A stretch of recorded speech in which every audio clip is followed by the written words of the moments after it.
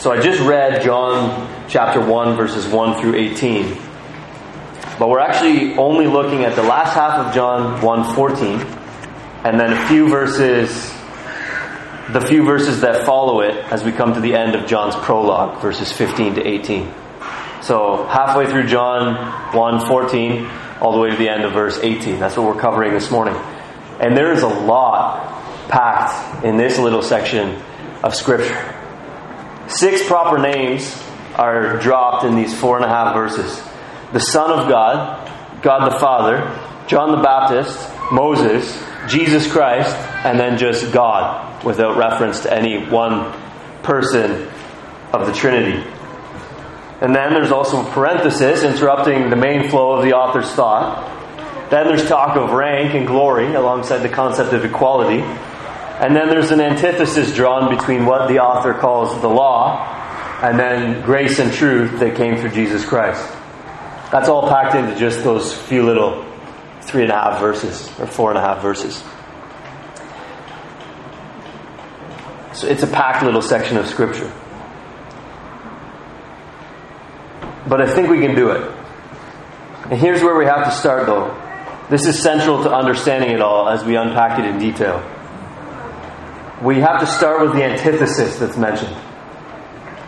We'll touch on everything, but let's start with that antithesis that's mentioned in this passage between what the author calls the law and then the grace and truth that came through Jesus Christ. John Calvin summarizes the antithesis like this. When John contrasts the law with grace and truth, his meaning is that the law lacked both of them. That is, the law lacked grace and truth. So that's kind of a summary. But let's explore that in a little bit more detail. Specifically, this assertion that the law lacked grace and truth. What does that mean? Understanding this assertion that the law lacked grace and truth is fundamental to understanding first the antithesis drawn here in this passage. And then, secondly, the whole section of Scripture that we're dealing with today, since the antithesis itself is central to understanding these 4.5 verses. So the first thing that we need to understand about the assertion that the law lacked grace and truth is what is meant when John says here in this passage, the law. We need to understand what the referent of that term is. To what is John referring in John chapter 1 and verse 17 when he says the law? We're going actually to leave John chapter 1 for a few minutes to get some clarity about the way in which this term the law is used throughout Scripture. And then we're actually going to come back to John chapter 1 after we get some clarity on that. So turn with me now for a minute to Romans chapter 5, verses 13 and 14. Romans chapter 5, verses 13 and 14. It says this: Sin indeed was in the world before the law was given, but sin is not counted where there is no law.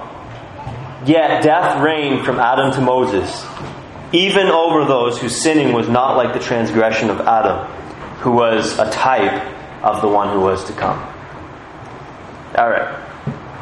There's actually 2 different uses of the phrase the law in Romans chapter 5 and verse 13. We're going to look at both of those, distinguish between the two, figure out which one it is that John means in John chapter 1, and then we're going to go back to John 1.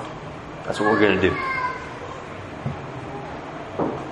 Sometimes the phrase the law, when it's used in the Scripture, means God's moral standards as revealed to humans. Just simply God's moral standards as revealed to humans. What it is that God expects of humans. Sometimes that's what the law means.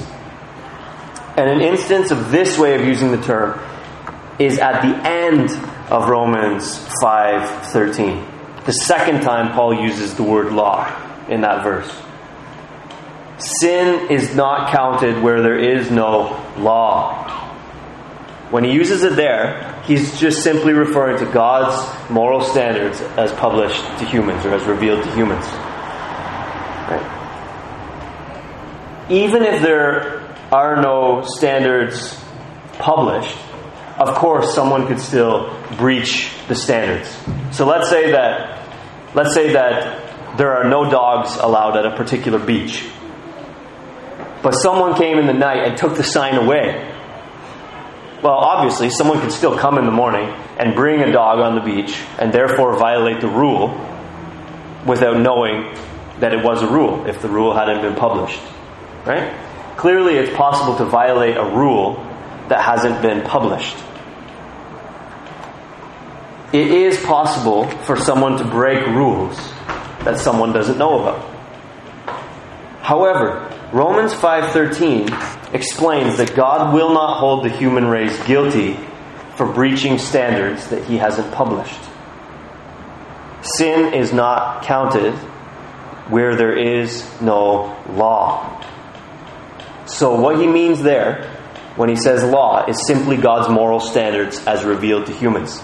If God hasn't revealed any standards, any moral standards to humans, then God isn't going to hold anyone guilty for violating those standards. That's what Romans 5:13 is saying at the end. But he goes on to say, yet death reigned from Adam to Moses. So, far from saying that God had not published His law before Moses, which is how some people interpret Romans chapter 5 and verse 13, Paul's point is actually the opposite. God must have published His law before Sinai, since people were held accountable for breaking God's law.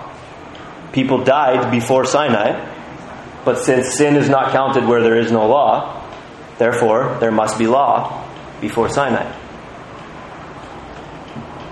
So that's Paul's point in Romans 5:13 and 14. There actually is law before Moses.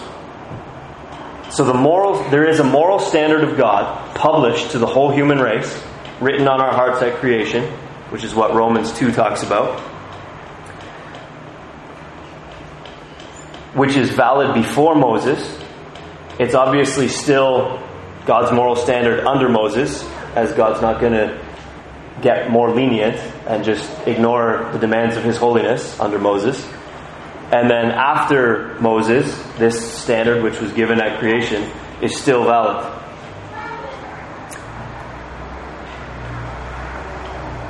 So sometimes that moral standard is sometimes the referent when biblical authors say the law. They just mean what God expects of all people everywhere, which He wrote in our heart at creation. This is the first usage of the term the law that we're going to that we're going to consider today. But before we consider the other use of the term, the first time that Paul uses the law in Romans 5:13, let's just try this usage like Cinderella's slipper in John chapter 1 and verse 17 and see if it fits. Alright? Does it make sense to say the moral standard of God came through Moses, grace and truth came through Jesus Christ? No, it doesn't. In view of Romans 5:13 and 14, no, it doesn't. Because Paul's point in Romans 5:13 and 14 is that the first appearance of the law is actually not at Sinai, but is actually all the way back to Adam, which is why death reigned from Adam to Moses. Sin is not counted where there is no law. And so, since sin was counted, therefore the implication that Paul's trying to tease out is there must have been a law. That's why people died even from Adam to Moses. God held them accountable for sin, indicating that even before Moses there was a law. Even before the law was given, right? You can see now he's doing a little play on words here. He's using some fancy speech here in Romans 5:13. Even before the law was given, there was a law. This is what Paul is saying in Romans 5:13 and 14. And that brings us then to our second usage that we're going to consider this morning. Paul speaks in Romans 5:13 about sin being in the world before the law was given. And then he refers to Moses. So obviously, when he uses the law in that sense, he's not talking about God's standards everywhere, the standards which caused people to be held guilty all the way from Adam to Moses. Now he's using the law in a different sense. As I just explained, when Paul says law at the end of Romans 5:13, he's speaking of God's moral standard, which he goes on to demonstrate was operative even from Adam to Moses. But in the first half of Romans 5:13, Paul is using the law to refer to the moral standard of God as given to Moses in the context of that covenant. God did repeat his law, the law that was operative even before Moses. God did repeat his law to Moses and through Moses in the context of a covenant made with the nation of Israel. What covenant is that? That covenant is sometimes called by theologians the Mosaic covenant, since Moses was leading Israel when it was made.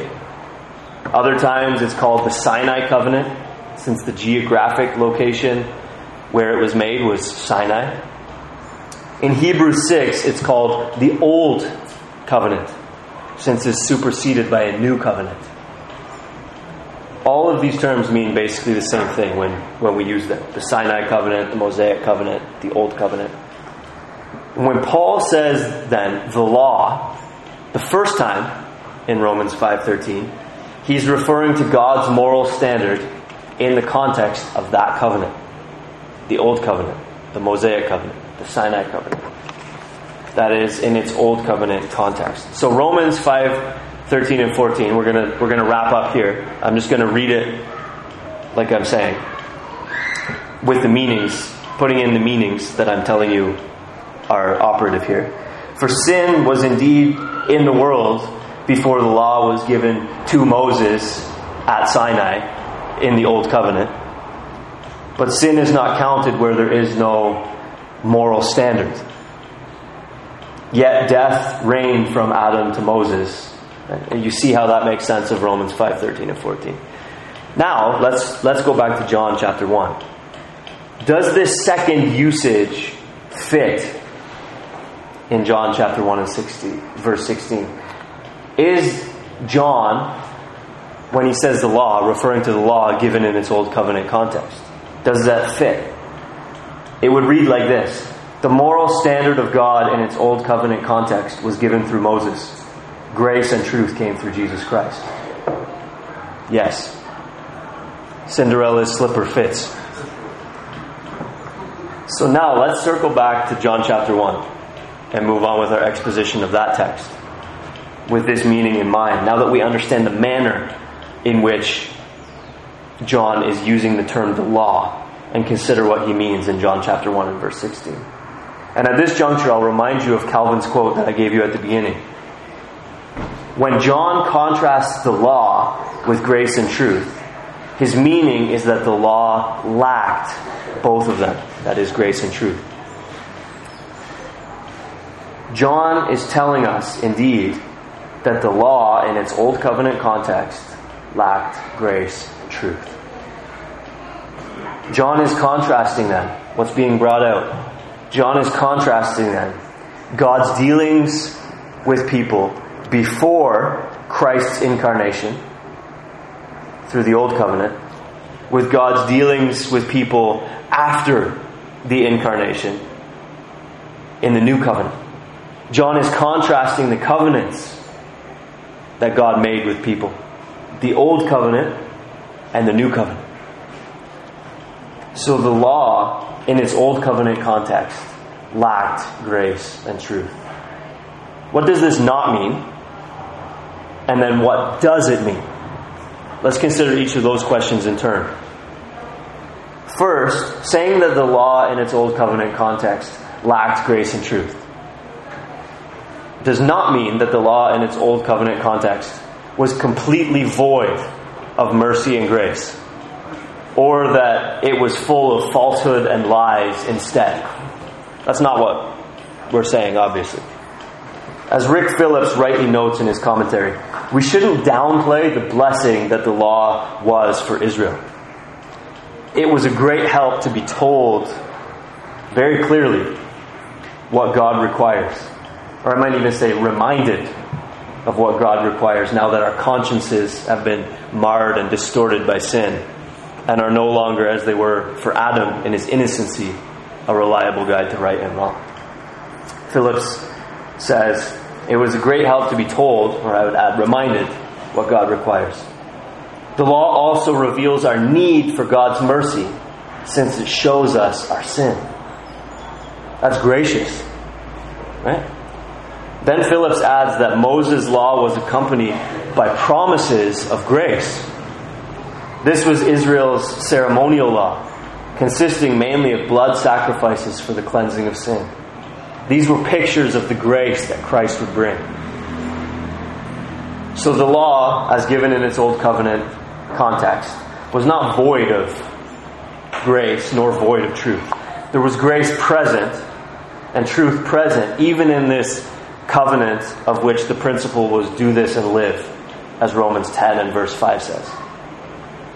So saying that the law in its Old Covenant context lacked grace and truth does not mean that the law in its Old Covenant context was completely void of mercy and grace and that it was full of falsehood and lies instead.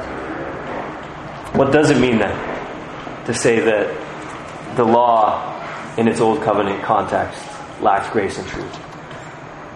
It means that the law in its Old Covenant context contained partial and shadowy grace and truth. As Calvin says, a comparison is made between the less and the greater. And with that summary in mind of the manner in which the law in its Old Covenant context lacked grace and truth, let's turn now to consider the main idea of today's message. Jesus brings fullness of grace and truth. Where John the Baptist, where Moses, and where even the Old Covenant itself only brought partial and shadowy grace and truth. It's hard to miss the obvious fact that this is the main idea of John 1:14 to 18.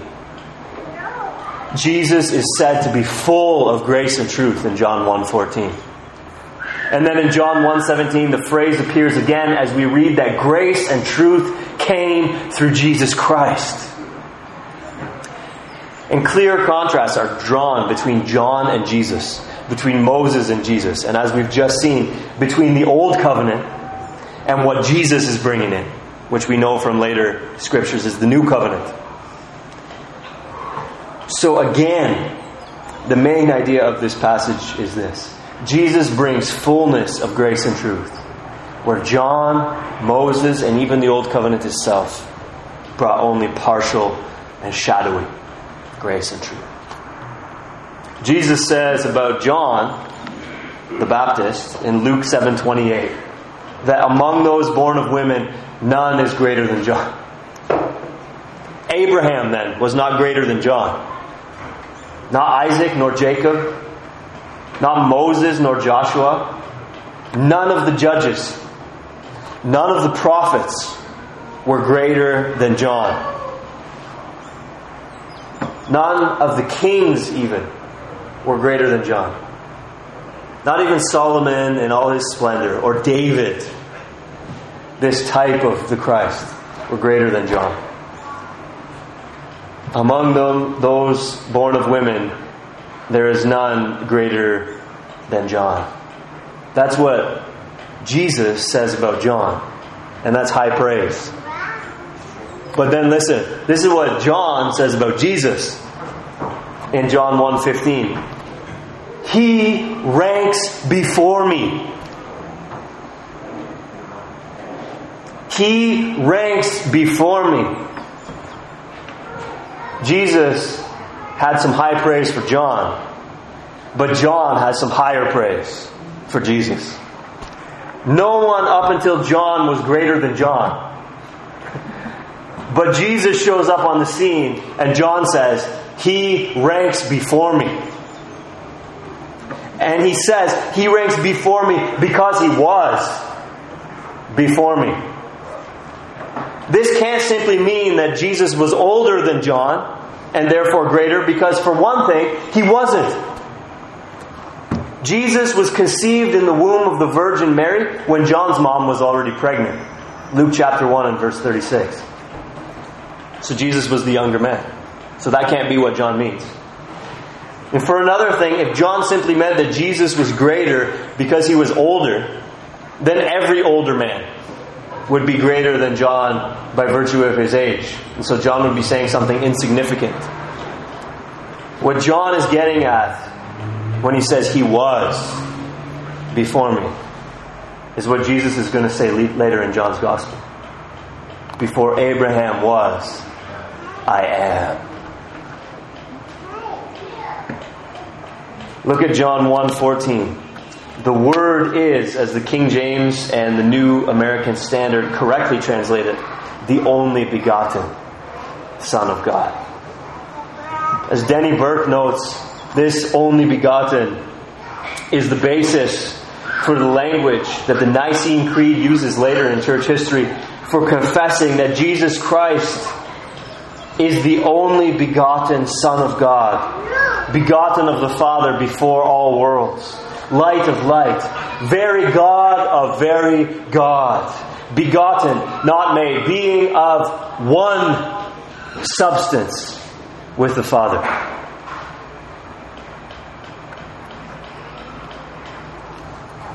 In view of this, we might say that John's sermons are full of grace and truth as he preaches the coming Christ. But Jesus, in His very person, as light of light, very God of very God, begotten, not made, being of one substance with the Father. John's sermons are full of grace and truth as he preaches the coming Christ. But Jesus, in His very person, is full of grace and truth. And from His fullness we have all received grace upon grace. Look at verse 16. The we here seems to be new covenant believers in Christ Jesus, since John comes immediately after this statement in the very next verse to the antithesis we talked about earlier, which is a contrast between covenants.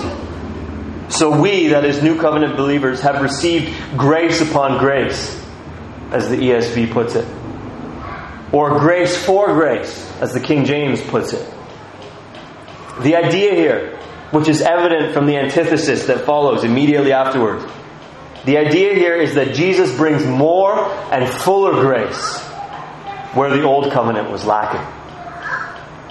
The old covenant, though conditioned upon obedience, was nevertheless gracious in many ways. Yet the new covenant gives more and fuller grace on top of grace upon grace, or in the place of, superseding the grace of the old covenant. Grace for grace. Now Calvin issues an important qualifier and explanation here. He says, what is ascribed to us, that is New Testament saints, is not absolutely denied to them, Old Testament saints, but a comparison is made between the less and the greater. So Calvin is saying it's not as if Old Testament saints had nothing to do with the grace that Christ brings. There is, and there never has been, any other name given under heaven among men by which we must be saved. Everyone who has ever been saved from the fall of Adam until the second return of Christ shall be saved by that seed of the woman promised in Genesis chapter 3, who should crush the serpent's head. By that offspring of Abraham, in whom all the nations of the earth shall be blessed. By David's greater son, who shall ascend to David's throne and rule and reign at God's right hand, the Lord Jesus Christ. It's not as if Old Testament saints had nothing to do with the grace that Christ brings.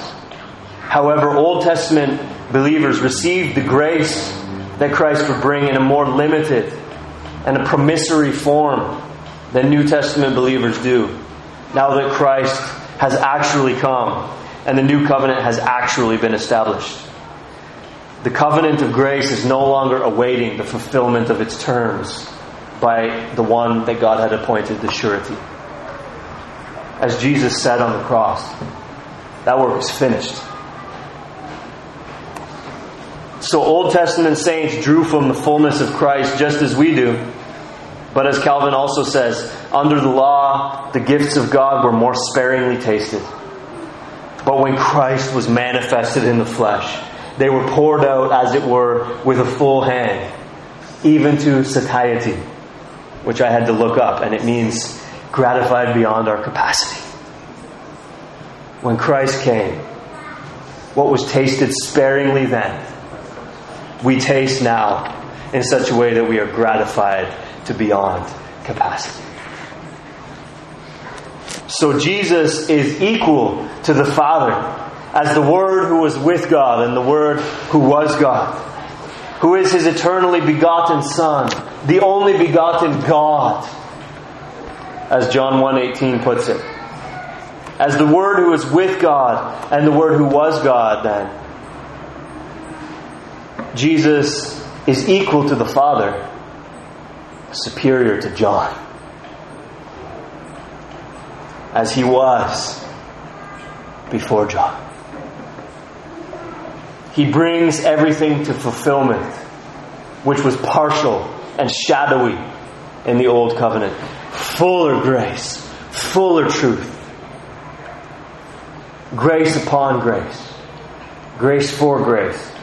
And as such, He is superior to Moses and to the Old Covenant itself. As much superior as the builder of a house is to the house that he builds. Hebrews chapter 3 and verse 3. Brothers and sisters in Christ Jesus, those who are trusting, and those who are not yet trusting in Christ Jesus. In view of these things, we need to recognize the blessedness of being in the new covenant. Certainly, we should see the blessedness of being in the new covenant as opposed to being in the old covenant. For one thing, being in the new covenant is better than being in the old covenant for the simple fact that no one can be in the old covenant anymore anyway, since Hebrews 8 tells us that it is now obsolete and has vanished away. But secondly, even if someone could, for the sake of argument, be in the old covenant, the new covenant is better. Luke 10:24 and Matthew 13:17 are parallel passages that make the same point. Jesus says to His disciples, "Blessed are the eyes that see what you see. For I tell you that many prophets and kings desired to see what you see and did not see it. To hear what you hear and did not hear it." We who have seen the glory of God in the face of Christ have no desire anymore for the partial and shadowy ministry of death, as 2 Corinthians 3 calls it. The old covenant was glorious in its own way. It was weighty. It was majestic. It created in us a sense of awe at God's transcendence, at His power. It showed us some grace, but partial and shadowy grace. And it gave us some truth. But Christ Jesus brings all of these things to fullness and does what the Old Testament, the Old Covenant could never do. He saves us. And so Christ's ministry is not the ministry of death, as 2 Corinthians 3 calls it, but it is a ministry of life and life everlasting. People who are ethnically Jewish and who refuse Jesus of Nazareth banking instead on the old covenant promises that God made to the Jews. Need to reckon with the way that Scripture talks about God's program for the Jews from here on out. I am not ashamed of the gospel. Romans 1:16. Because it, that is the gospel is the power of God for salvation to everyone who believes. First to the Jew, then to the Greek. Or Romans 10 and verse 4. For Christ is the end of the law for righteousness to everyone who believes. We should see certainly the blessedness of being in the new covenant as opposed to the old covenant, as John contrasts those very explicitly in John chapter 1 and verse 17. But we should also see the blessedness of being in the new covenant as opposed to being in the covenant of works. Though the old covenant is no longer in effect, the covenant of works is. The covenant of works is not a biblical term, admittedly, just like the Trinity is not a biblical term. But we're not necessarily going to throw out terms just because the terms are not there. When the concept is there, terms like Trinity can be useful, and likewise covenant of works is useful. Covenant of works is a term theologians have coined to describe the nature of God's relationship with all humans by virtue of our relationship to Adam, the first man. Adam in the beginning was appointed as a representative of all mankind. Romans 5:12-21, 1 Corinthians talk about that. Adam's sin then in the beginning was counted as ours. That's what, again, Romans 5 and 1 Corinthians 15 teach us. In Adam all die. Because of one man's sin, all die. We all became guilty and corrupt in Adam. This is the terms of each person's relationship with God ever since the fall, by nature. We are guilty and corrupt by virtue of being covenantally represented by Adam.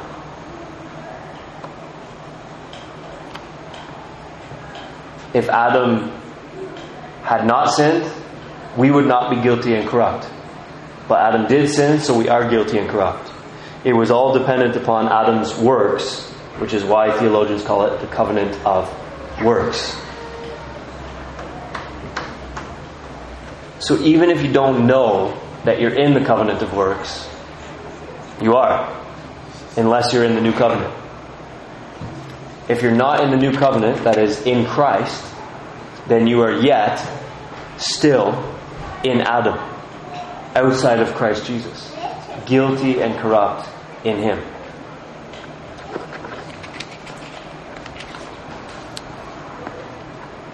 Each one of us here, every one of us, each and every one of us, is either guilty in Adam and the covenant of works, or pardoned in Christ Jesus and His new covenant. Either dead in our trespasses and sins in Adam and the covenant of works, or a new creation in Christ Jesus and the new covenant. Either under God's wrath in Adam and the covenant of works, or under God's paternal care in Christ and the new covenant. You can see the contrast is clear. Not only is it more blessed to be in the new covenant than the old, but it's more blessed to be in this new covenant than it is to be in the covenant of works, which is the default setting for all of us. The Word became flesh for us and our salvation. Not only to reveal His inherent glory as the Son of God, over and against mere humans like John the Baptist and Moses and all the preceding Old Testament figures.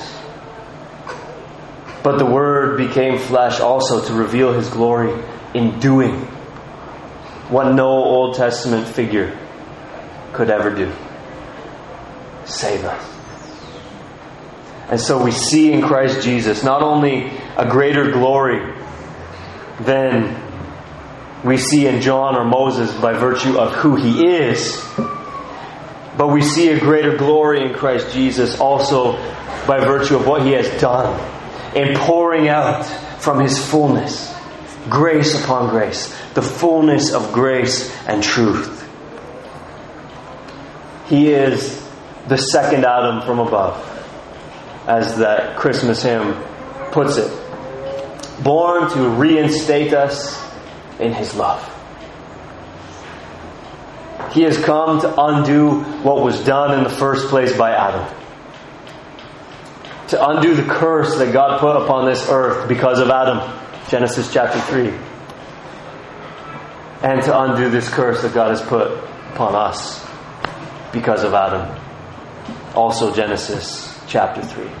Jesus has come to make all things new. Those who trust in Him enter the new covenant, have our sins pardoned, become new creations in Christ, come under God's fatherly care, and have the assurance and hope of, as we sang earlier, being His forever. Now into eternity.